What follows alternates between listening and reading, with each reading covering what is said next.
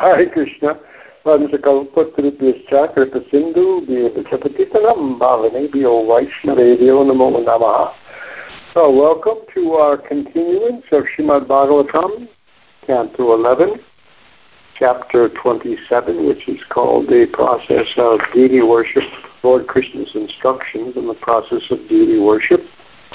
We began this chapter and backtracked a little bit, so we're still finishing up our backtracking because in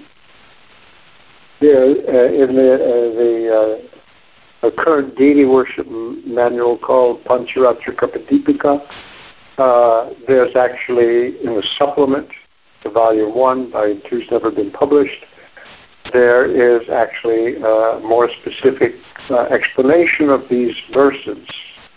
And then for those people who are technically getting involved in deity worship, and I found them very useful. So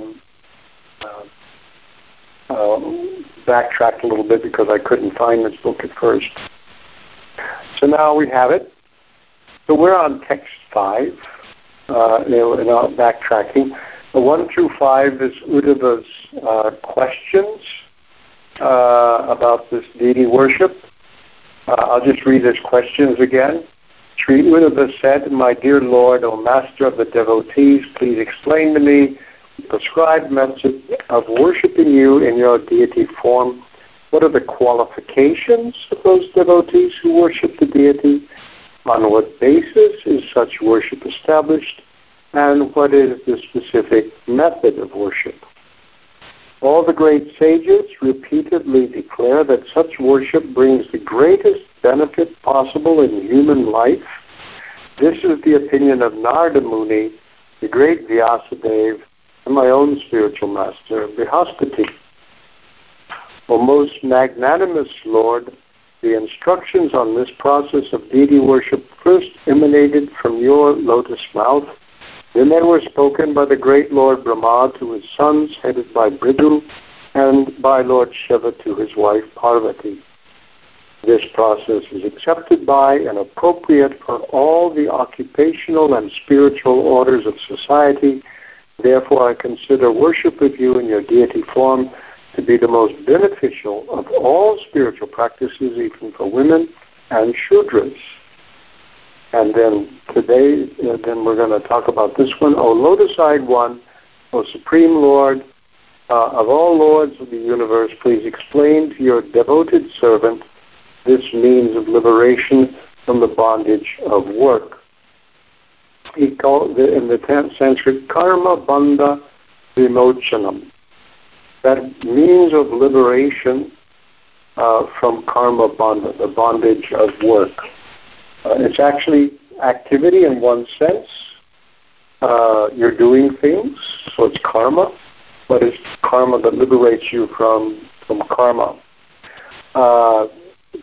From this supplement to the Pancharatrika Pradipika on this text, and they have pulled out some quotations on this matter from Srila Prabhupada, which I wanted to read.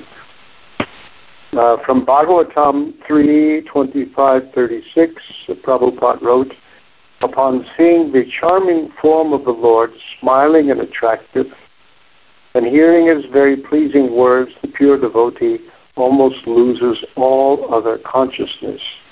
His senses are freed from all other engagements, and he becomes absorbed in devotional service. Thus, in spite of his unwillingness, he attains liberation without separate endeavor." Whereas even though he's unwilling. So the deity is especially good for this because when you do deity worship, all of your senses are very fully engaged. Then in the little later on, that's the translation of the verse. And then in the purport to this verse, Prabhupada writes, having explained there's 3 classes of devotees, first, second, and third class, he says, even the third class devotees are liberated souls. It is explained in this verse that although they do not have knowledge, simply by seeing the beautiful decoration of the deity in the temple, the devotee is absorbed in thought of him and loses all other consciousness.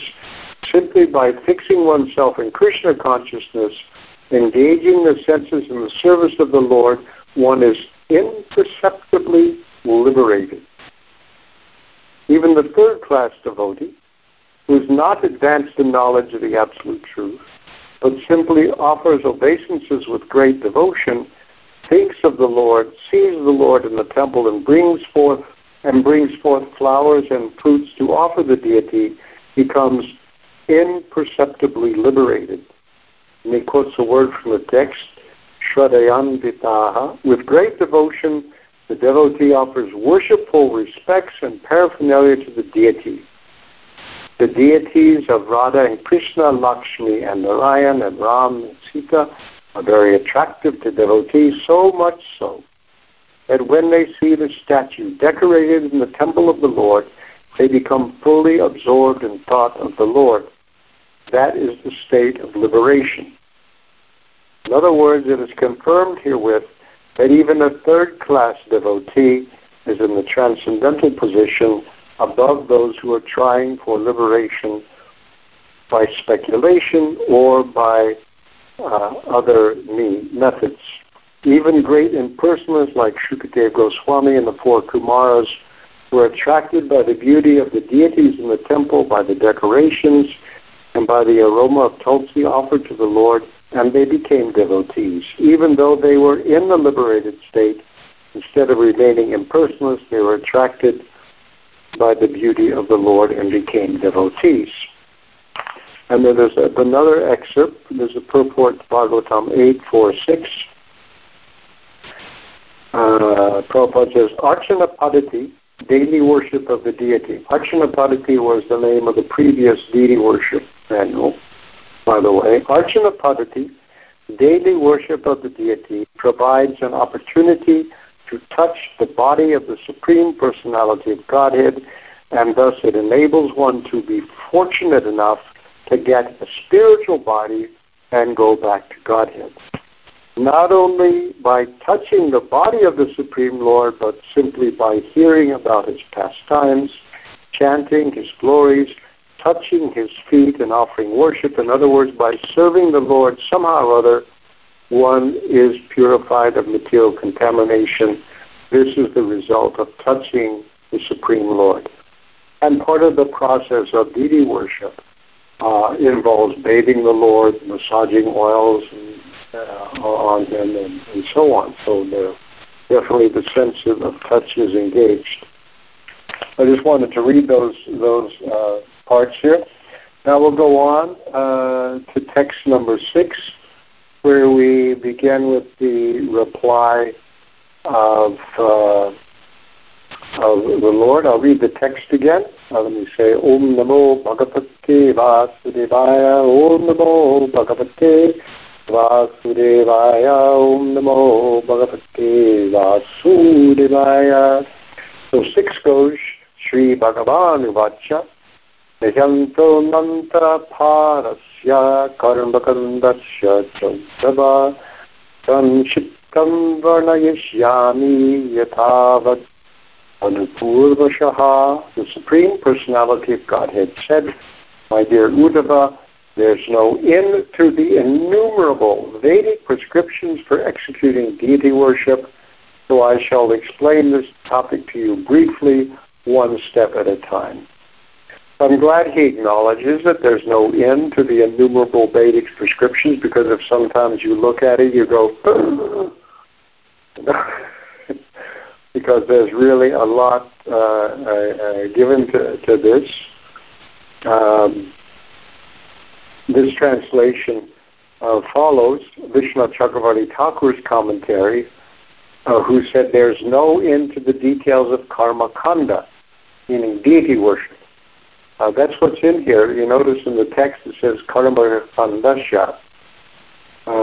So it doesn't mean the karma kanda section of the Vedas meaning fruitive work, but it is involving activity.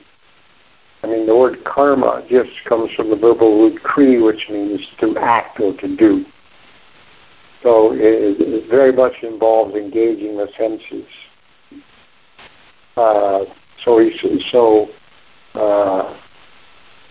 Vishnu Chakravarti Thakur says, there's no end to the details of karma kanda, meaning deity worship, because there can be no end to that which is unlimited in terms of scripture and performance. So you might as well get used to it.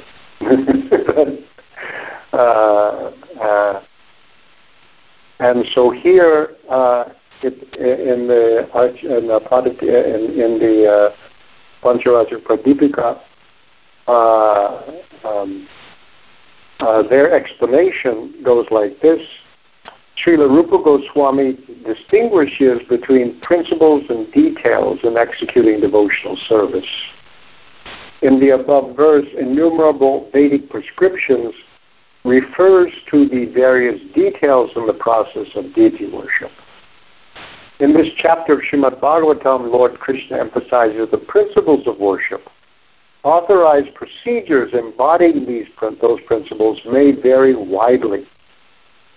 And there's all, as you'll see in this verse, mention all the different kinds of deities that there are. And for all of them, there are all different principles and so on. And then you go to different temples, you'll find out anyway. So there's a lot. So anyway, the explanation continues. A good grasp of the principles enables one to apply details appropriately in various situations. We may note here that Srila Jiva Goswami discusses the philosophy of deity worship extensively in his Bhakti Sandarbha, soon to be published by the Bhaktivedanta Book Trust. We're still waiting, even though this book was published in 1994. So just now coming, as they say in India. I'm sorry about that, but you can write to the BBT, see what the holdup is here.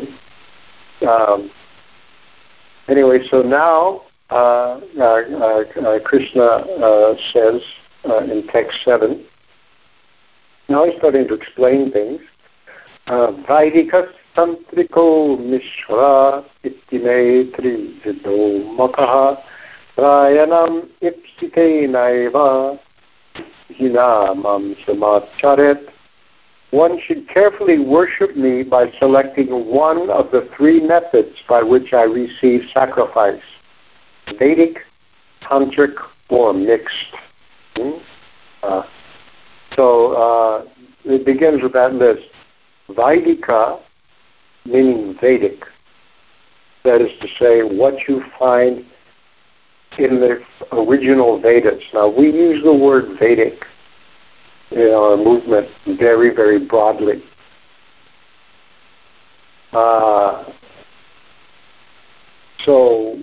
But the word Veda means the original four Vedas.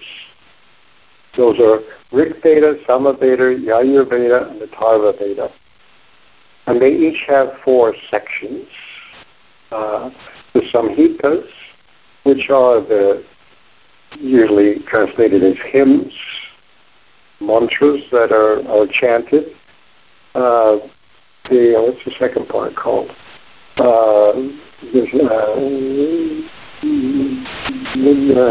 forgot.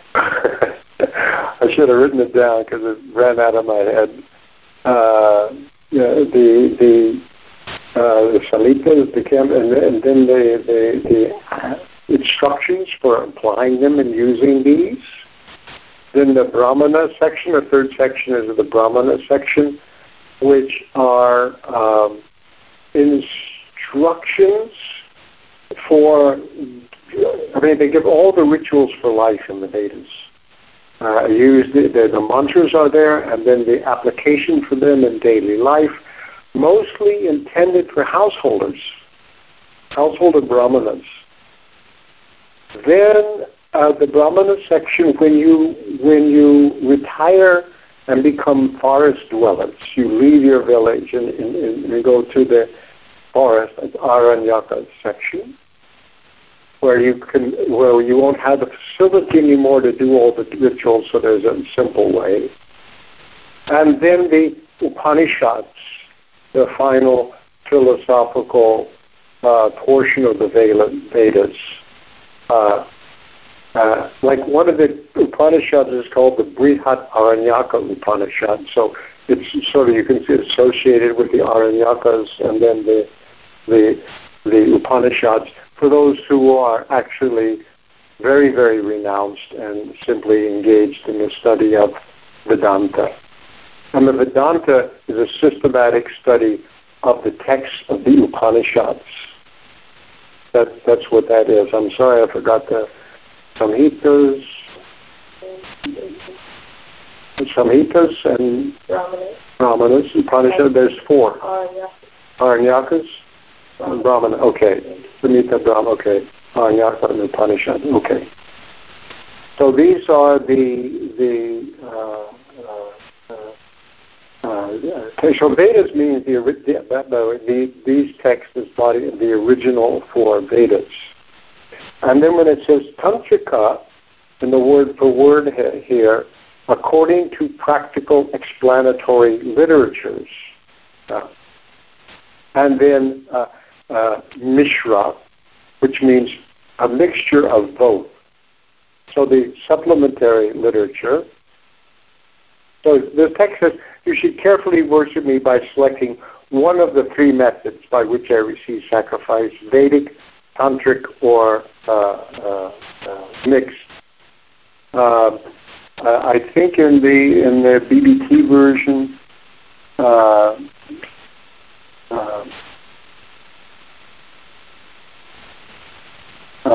it says, Vaidika refers to sacrifice performed with mantras from the 4 Vedas and auxiliary Vedic literature. Tantrika refers to such literature as the Pancharatra and the Gautamiya Tantra, and mixed indicates utilization of both literatures. It should be remembered that superficial imitation of elaborate Vedic sacrifices will not bring one the actual perfection of life.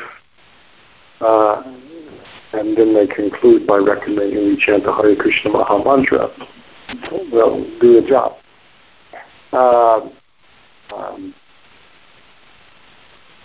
Vishwanath Chakravarti Thakur says, Vedic worship consists of using mantras such as Purusha Sukta from the Vedas and using procedures from the Vedas. Tantrika means procedures described in works such as the Gautamiya Tantra. Mixed deity worship uses procedures or mantras such as the 8-syllable mantra described in both the Vedas and Tantras. Maka means deity worship. Among these 3 methods, one should worship me by one's preferred method. So Vaidika, for example, the Purusha Sukta prayers, for example. The Purusha Sukta prayers come from the Rig Veda, 1090. It's 16 verses. That's the Purusha Sukta prayers. Prabhupada writes in the Krishna book, he says, in the Vedic mantras, there's a particular type of prayer called Purusha Sukta. Generally, the demigods offer their obeisances unto Vishnu, the Supreme Personality of Godhead, by chanting the Purusha Sukta. The Purusha Sukta is the standard prayer by which demigods recite to appease the Supreme Personality of Godhead, Kshirodakshari Vishnu. And especially it's mentioned, for example, in a Pancharaja Pradipa book, under the first volume, Worship of Shalagram Shila.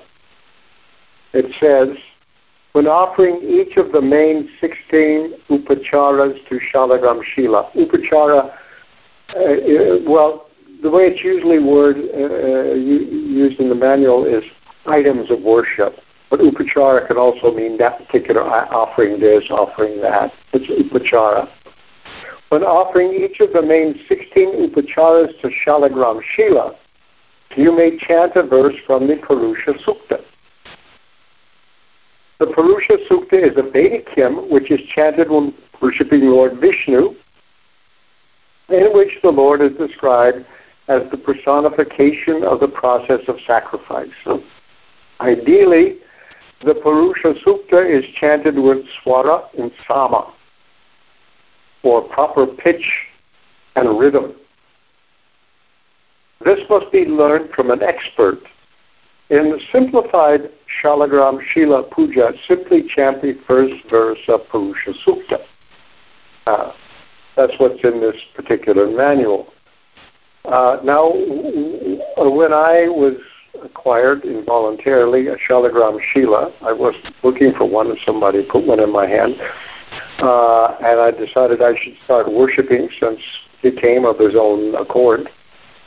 I went to a devotee who's worshiping Shalagram Shilas, and he said that he and other people who were doing it, instead of using the Purusha Sukta prayers, because swara and sama, you have to have the proper pitch and rhythm, he said he chants the Brahma Samhita prayers, the Govinda prayers, Brahma Samhita. So that's what I always did, and I think a lot of people do that. Because in Mayapur, if you go to performances there, activities of worship there, they have a bunch of kids from the Gurukula who've all learned how to chant the Purusha Sukta prayers properly with the right pitch and rhythm. So if you don't know how to do that, they recommend here you can just learn the first verse of the Purusha Sukta prayers, or I think the Brahma Samhita will.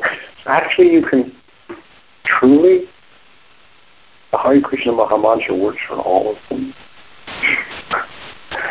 If you're in a pitch and don't know what to do. Now they use this word tantra here in the verse tantrika, and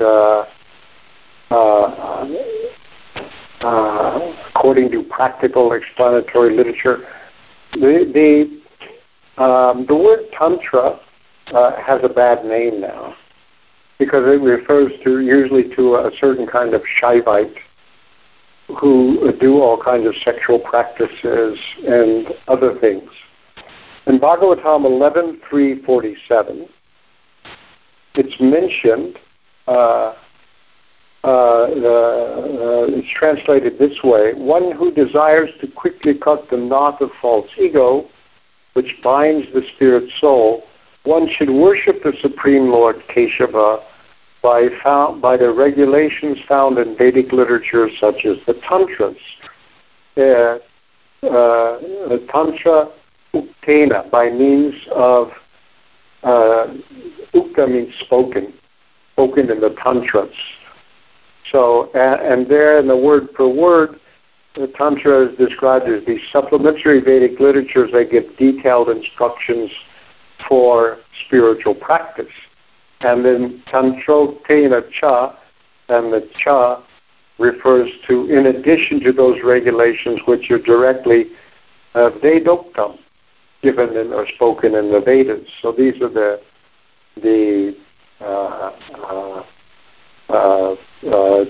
two words that are used here: Tantra Ukta, Veda Ukta.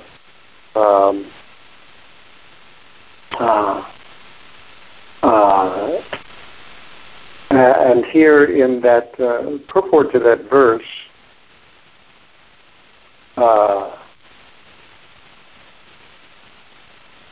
this verse describes the process for those who are vijnana, or learned transcendentalists. Vijna, I should say, Vijna. Such learned transcendentalists are advised to follow the regulated worship described in such Vaishnava Tantras such as Srinarda Pancharatra. So when we refer to Tantras here, we're talking about the Vaishnava Tantras, not the Shaivite practices. If you read stories of the Shaivites, squatting on corpses and chanting mantras and doing all kinds of stuff, that's like, anyway, we don't mean that, or engaging in sexual practices and so on. Such Vaishnava Tantras is Srinarda Pancharatra, or pleasing the Supreme Lord directly. the worship Upacharat Devam Tansultena Cha Keshavam indicates that one should directly worship Keshava, the Supreme Personality of Godhead, who appears in many different incarnations to please the Lord. And again, they say, so they're making the case so that these are for Vaishnava worship, and therefore the word Tantrotena, or injunction of the Tantras, should be understood to indicate Vaishnava Tantras such as Srinarda Pancharatra, which give explicit and detailed instructions for worshipping Keshava. The Vedas are referred to by the term Nigama, Nigama Kalpataro, Galitam Phalam, Nigama. And the elaborate explanation of these Nigamas are called Agama or Tantra. So the word Agama, sometimes you see that, means the same idea.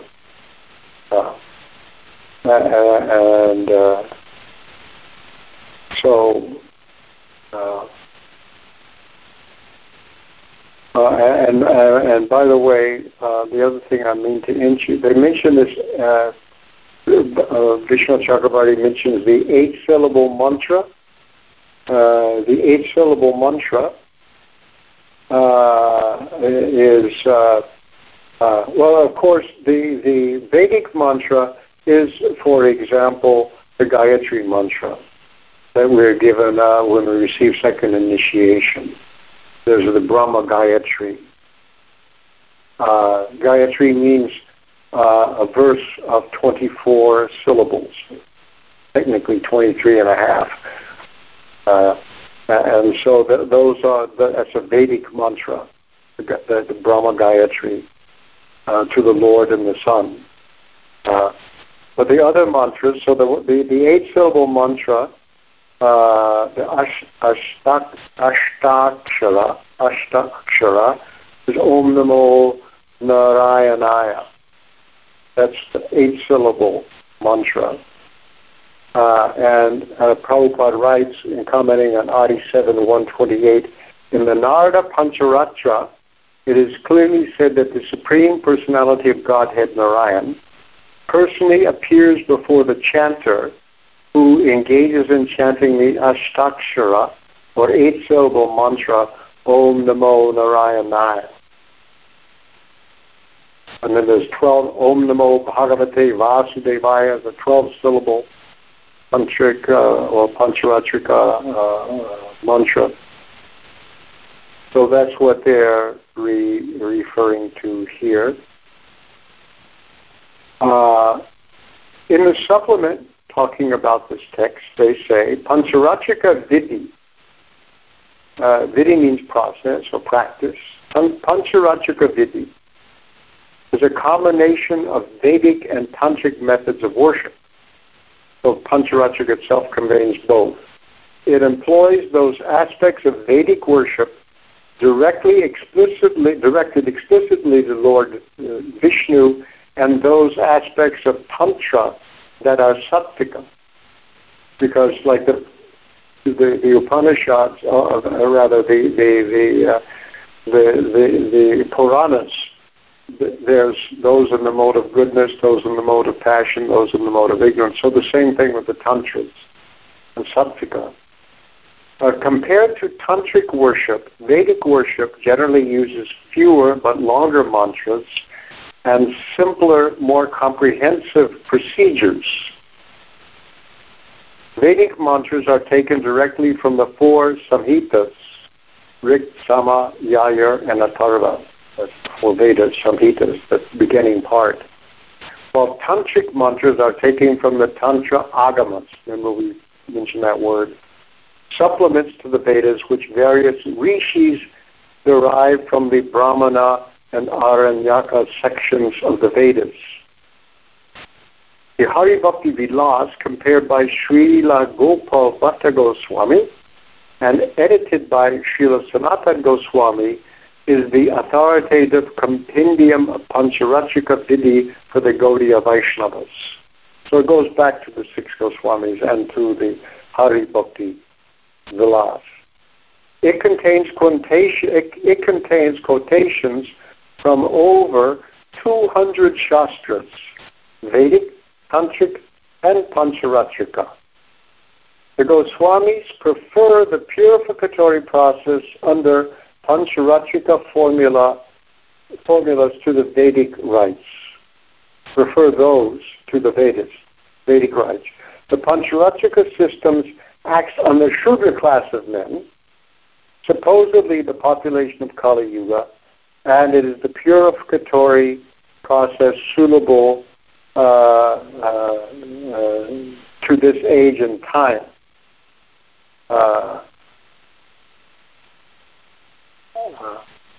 Often the Pancharatrika literature, as well as the Pancharatrika system of worship, are referred to as Vaishnava Tantra.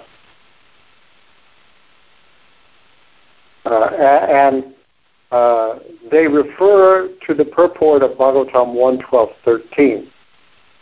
Because you may remember how this is mentioned in the beginning of the question of beneficial spiritual practice, people who normally don't do a lot of these rituals, women and Shudras traditionally. So here, Prabhupada writes in the purport to Bhagavatam 1.12.13, there is a need for a good and intelligent class of brahmanas who are experts in performing the purificatory processes prescribed in the system of Varnashram Dharma. Unless such purificatory processes are performed, there's no possibility for good population, and in the age of Kali, the population all over the world is of Shudra quality or lower for want of this purificatory process. When we come to the movement, that's us. We are, those of us in white bodies or whatever bodies born outside of India, we're all Antaja. Actually, worse than Shudras. It is not possible, however, to revive the Vedic process of purification in this age. Notice when he's using Vedic as the very narrow sense of the word.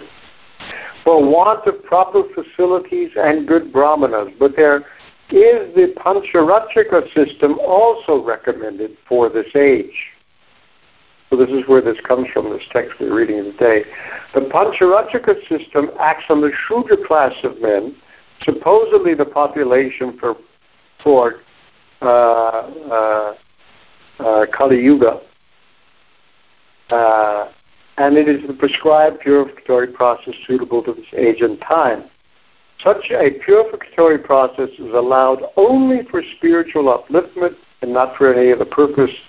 Spiritual upliftment is never conditioned by higher or lower parentage. That's where they take this from in this explanation in the supplement. So that's the idea of this tantric or mixed. And basically, if we follow the Hari Bhakti Vilas, or boil down from there, really, it's a mixed method. So that was on that little message, which in this book here it doesn't have much of a purport, but we got a lot more coming out from the explanation in there. So now let us go on to text number 8. Text 8 goes, Yada swa nigame noktam Bijatvam prapya purushaha Yata yajeta mam bhaktya Shraddhaya tanyapodhame.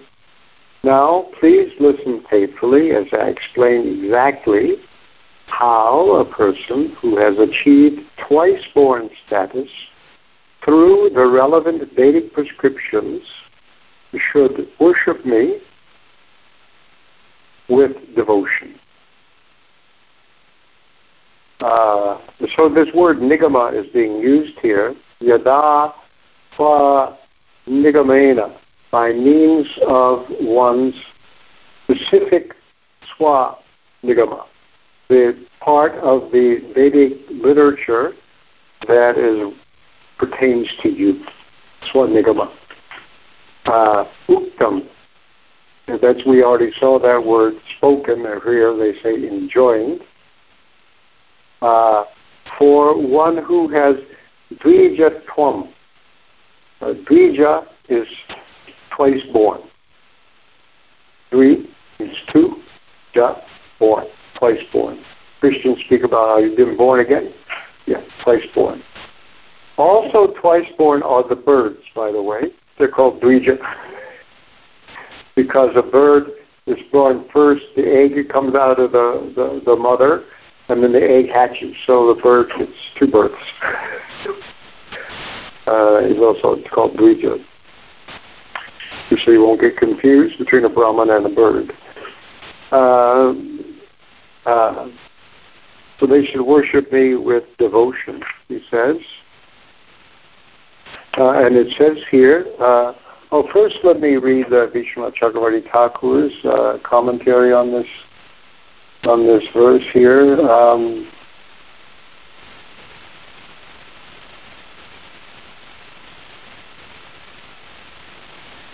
He says, please understand how Yada, having attained twice-born status according to the rules of the Vedas, according to his qualifications, Swadnigamena, a person should worship me. That's his comment on it. And here the BBT says, the word Swadnigamena refers to the particular Vedic injunctions relevant to one's social and occupational status. Members of the Brahmana, Kshatriya, and Vaishya communities all achieve Dvijatvam, twice-born status, by initiation into Gayatri Mantra. So you really are not doing until that initiation. Traditionally, fully qualified Brahmana boys may be initiated at the age of 8, Kshatriyas at 11, and Vaishyas at 12, provided the proper conditions are met. Having achieved twice-born status, one should faithfully worship the Supreme Personality of Godhead in his deity form as the Lord himself described. Now, Prabhupada gives second initiation, did it and gave second initiation, whatever. But after one had first practiced chanting japa, chanting the Hare Krishna mantra, first you're initiated into the Hare Krishna mantra, Maha Mantra, which destroys sinful reaction and should bring one to the actually position of the mode of goodness, so that one becomes qualified by that practice for receiving this initiation into the Gayatri. Of course, the Gayatri mantras, we have the Brahmana Gayatri, we have the Gora Gayatri, we have the Gopal Gayatri, and we have the Kama Gayatri. There's a bunch of Gayatris, plus a few other little mantras that are preparatory for that. So those are all a bunch of Gayatris, but the first one is the traditional Brahman Gayatri. You get Om Bhu Bhu Va Swa, that leads up to it, and then there's the Tatsam to it, that the Gayatri itself begins. Because if you count those syllables, I did one day, wait, that's more than 24 syllables, because Om Bhu Va Swa leads up to the top of the tune, you know. And just in case you should happen to count them in another way. Some of us are obsessive compulsive. Okay. What it says in the Deity Worship book about this text, there's an explanation. It says, the Hari Bhakti Vilas details at length deals at length with qualifications one needs to achieve twice-born status. A person must receive proper initiation from a bona fide spiritual master and be trained in sadachara, proper Vaishnava behavior. Achar means behavior, sadachara, proper Vaishnava behavior, before he may worship the deity. It is the spiritual master's responsibility to train the disciple in all aspects of Krishna consciousness so that he can worship the deity with the proper attitude. For his part, the disciple must sincerely inquire from the spiritual master how to act properly and worship the deity in a way that pleases the Lord. This is very, very important because the deity is not stone or wood. He's Krishna himself, who can appear as stone or as wood. He can change matter into spirit, spirit matter, back, forth, and what. So he's actually present. But if one treats the deity as a material object, that's the way the deity will be for you. So it's a matter of relationships. And so when you do deity worship, you actually go through certain procedures that spiritualizes your body, because matter can't touch spirit. So therefore your own body has to be spiritualized. What the speaker did, not just your gross body, but your subtle body, your mind, everything has to become spiritual. And when it's done properly, the deities are very, very powerful. Unfortunately, you can go to many ethnic Indian temples, Hindu temples, and see the deity not being treated that way. I've seen somebody, I was in one Bharatiya center somewhere, where I watched the Pujari pick up Radharani, slap her down on her face. Just like just dressing like a child dressing a doll or something, like just didn't do it properly, and so Prabhupada really, if people are attracted to ISKCON temples, if it's done properly, you can feel the reciprocation. The more the Lord is worshipped properly, and especially the altar service done by trained people properly, treating him as the Lord, he'll reciprocate that way. Just want to say that. Okay, we'll stop there because we've run out of time already. And we will pick up again next week with text number 9.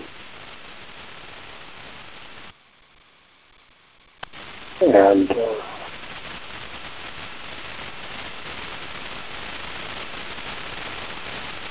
so are there any questions or any comments? You can text them in,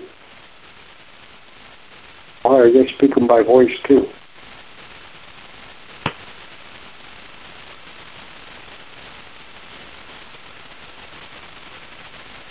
Ramananda Prabhu asks, in Srimad Bhagavatam 11:27-8, the word used is nigamenotam. What are the nigamas in the Vedas?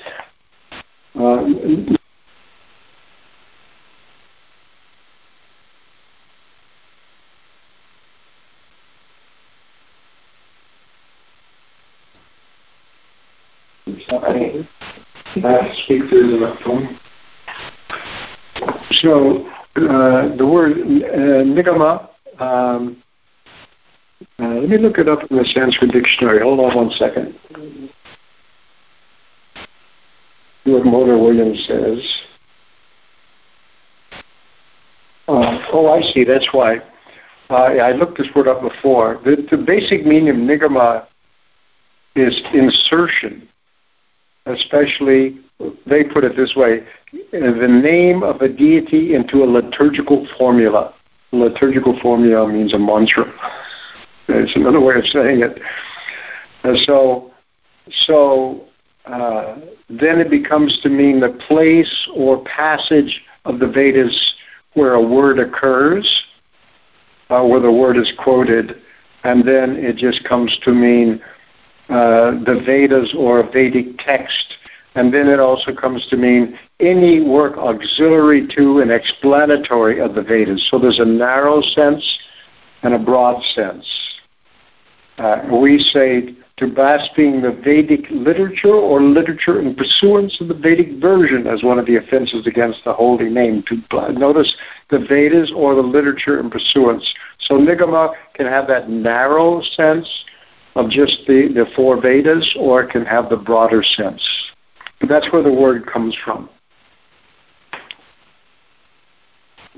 Remember the Brahma Samhita, Nigama Kalpataro, the desired tree of the Vedic literature, the Bhagavatam's ripened fruit of that Vedic tree, Nigama Kalpataro, Kalpataro, tree that gives you what you want. Nigama. Okay, here's a question from Adi Devi. She says, Hare Krishna, I have a question about deity worship. You had mentioned that Gaura-Nitai deities are very merciful, but if we have Radha Krishna deities handed down by family, how can we ensure that we worship them properly, though we are not Brahmin initiated?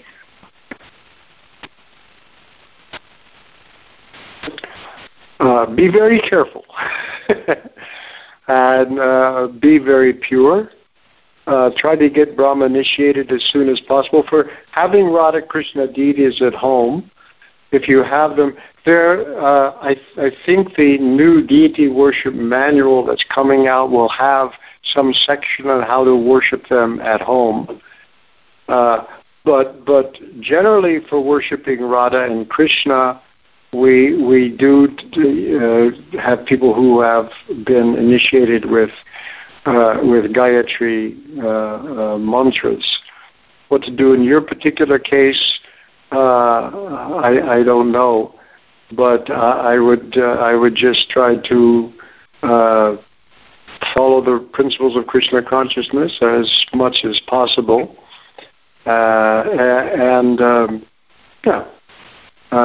just do that.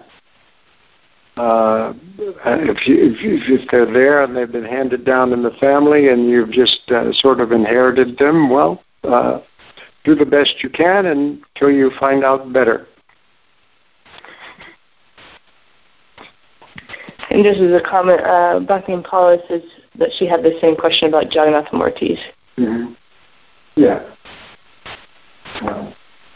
Generally, my general advice to people is if you have a choice, if you haven't got deities yet that you're dealing with, I would stick with Gaura-Nitai, really. Sometimes deities come of their own accord, that's another thing, but if you don't have second initiation, I would stick with Gaura-Nitai. And you have to remember that when you worship Lord Chaitanya, you're worshiping Radha Krishna, but in a very accessible form. He is the combined form of Radha and Krishna. It says in the Chaitanya Charitamrita that originally Radha and Krishna is one. And then they became two for enjoyment. And then in Lord Chaitanya they become one again. And the second unified form is different from the first unified form.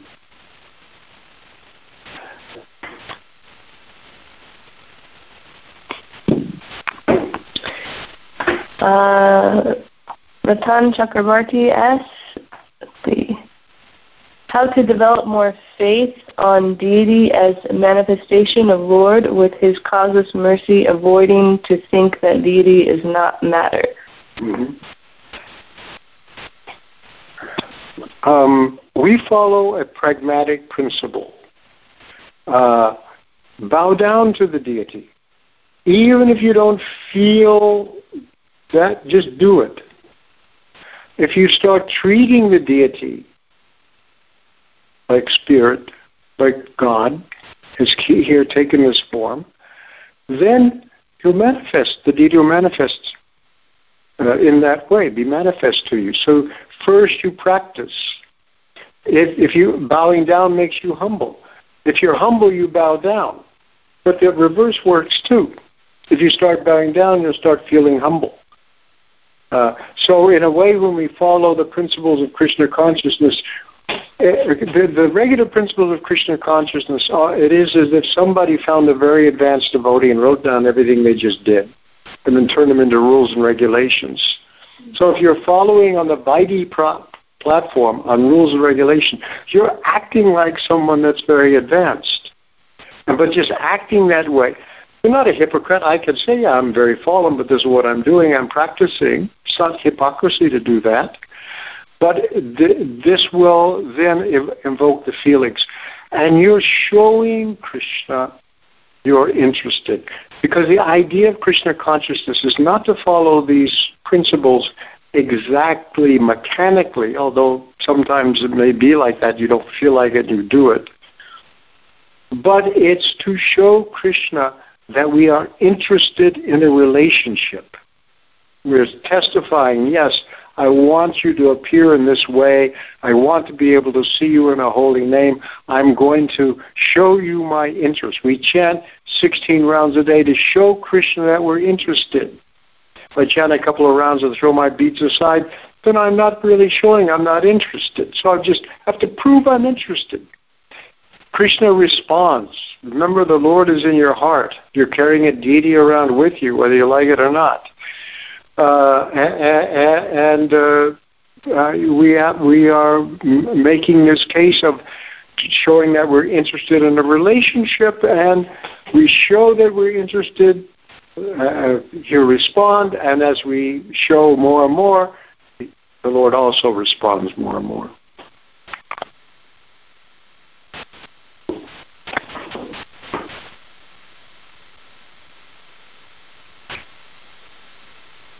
Okay, question by phone. Go ahead, Radharani.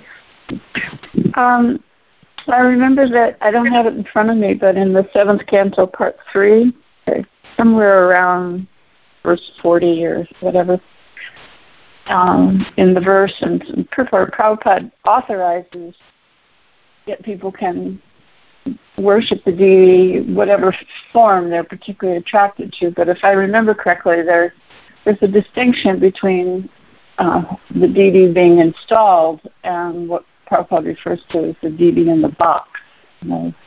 So I thought the deity in the he referred to the deity, but I thought the deity in the box was Gaur Nitai, but maybe as I said, I don't have the book right in front of me. I could find it, but it's in the 7th Canto, Part 3, somewhere. Prabhupada does say that you can worship whatever form of the Lord you're attracted to. It's named them all. Yeah. But and it may not be in the same verse or the same purport, but there is a distinction between installed deity. Temple worship and worship at home. Yeah, I mean, if you live far away, you could have installed deities at home, but that has a different standard. Sure. I know that. So people have all kinds of deities, and in the box, he actually uses that term. I think that it isn't only. I don't think it shows up in the 7th Canto. Okay. I think it's 7th Canto, Part 3. Anyway, I'll look it up, but not in time for class, obviously. Okay, Hare Krishna. Okay. Thank you.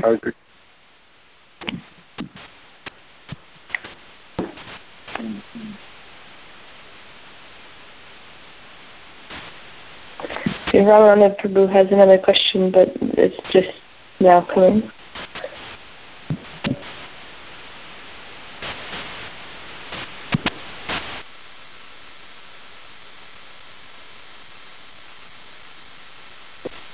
Okay. Ramananda Prabhu asks, is the traditional Dvija initiation decided at age 8, 11, or 12 respectively, is that the same as Diksha? seems quite young to make that kind of commitment. I'm sorry, say it again. I'm sorry. Let me see. Is the traditional Dvija initiation decided at the ages of 8, 11, or 12, respectively, is that the same as Diksha? That seems quite young to make that kind of commitment. Yes, that's the tradition, because you were immersed in that culture. And it was just naturally understood. You would do it and you would follow. Yeah. It's the same as Diksha. Yes, Diksha. Yeah, it's definitely Diksha. Huh? I found the deity in a box. Cool. But this is the one, I just typed in box into Srimad Bhagavatam, look at so, it says here, this is 3:19:24.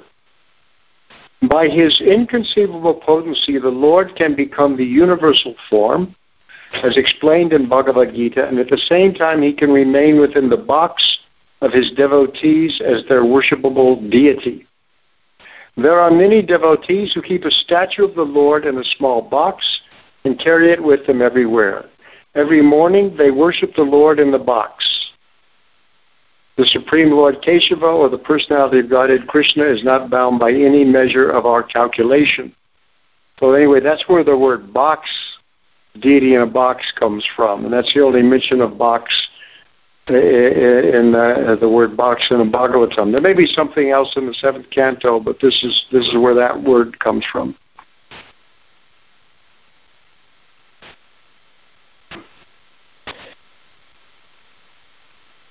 Anything else? Yeah, hold on.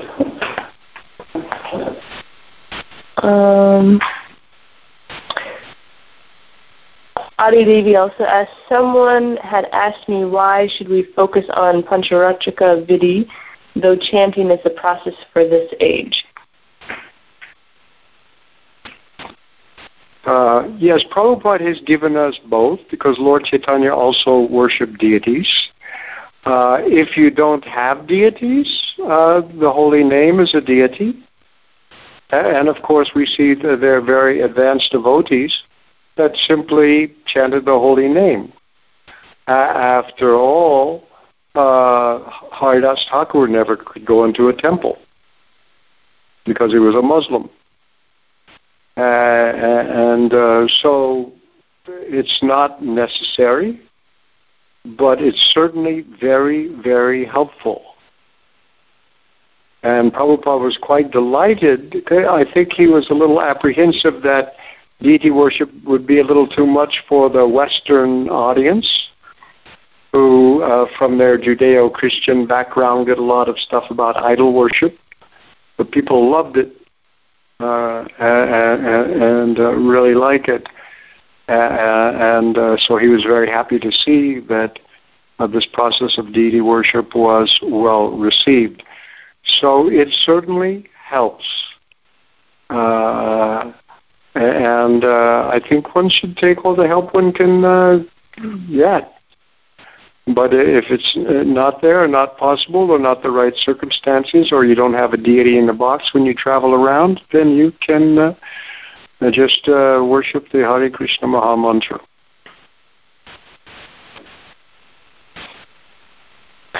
Okay, Ratan Chakravarti asks, he has a quote from the purport on Bhagavad Gita 1865.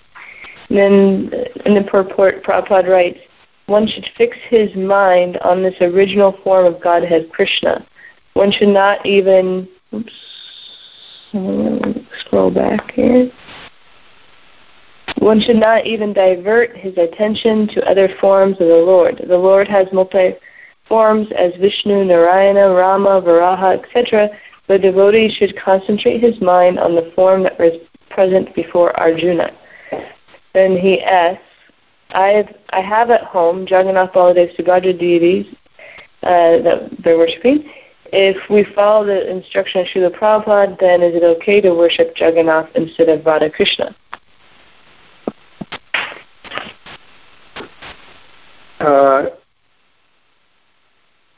Yes, you can do that, because actually Lord Chaitanya did it.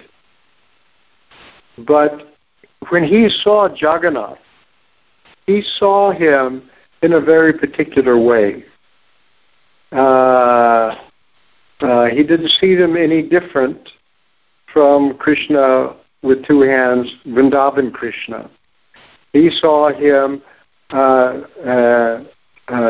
in ecstasy, having that form in ecstasy, because he was thinking of himself with Radharani in Vrindavan in feelings of ecstasy.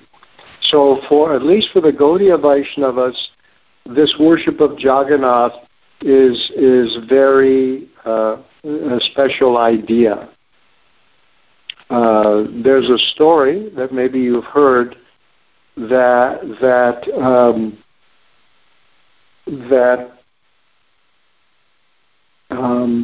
in Dwarka, I think Subhadra was relating to Rukmini and the other queens some of Krishna's Leela in Vrindavan, and describing all of what was going on, Krishna's Vrindavan pastimes. And then Krishna himself happened to come by outside the room and hear it and started listening to it. It wasn't Subhadra telling, it was, I forgot. Rohini was speaking, excuse me. And then went into ecstasy. When he gets into ecstasy, his limbs drew within his body, his eyes got very, very big. We see these kind of transformations described with Lord Chaitanya, by the way, these sort of extreme body changes from ecstasy. And then Subhadra came by and Balaram came by, and they all were listening. Narada Muni saw them like that and said this form of the Lord should be memorialized somehow, and this was the origin of Jagannath. So for us, anyway, and the Rath Yatra ceremony is as Lord Chaitanya experienced, is the emotional process of bringing Krishna back to Vrindavan. So that deity in particular is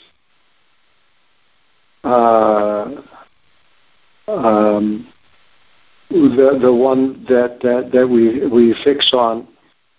So this is his commentary on Manmana Bhavavat Bhakto, and Prabhupada, is in this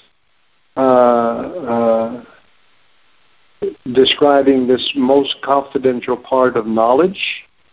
Of course, Lord Chaitanya did have followers that were worshippers of other forms, devoted to other than Krishna. That's a fact. It's not quite like that. There are, worshipping devotees of Ramchandra or devotees of Nrsingadev. He did not stop that, because that's where their hearts were.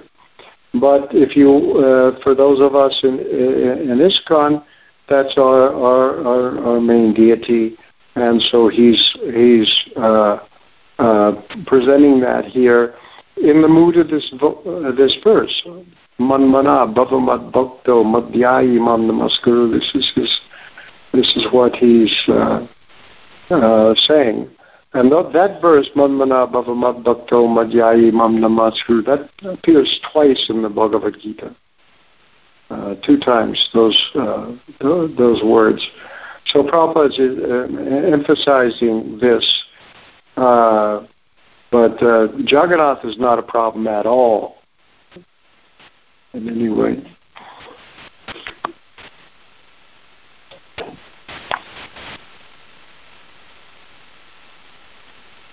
Okay.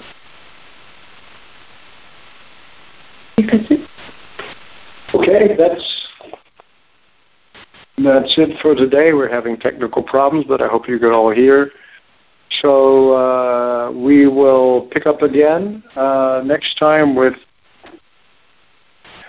text number 9. Thank you very much. Srila Prabhupada ki jai, Srimad Bhagavatam ki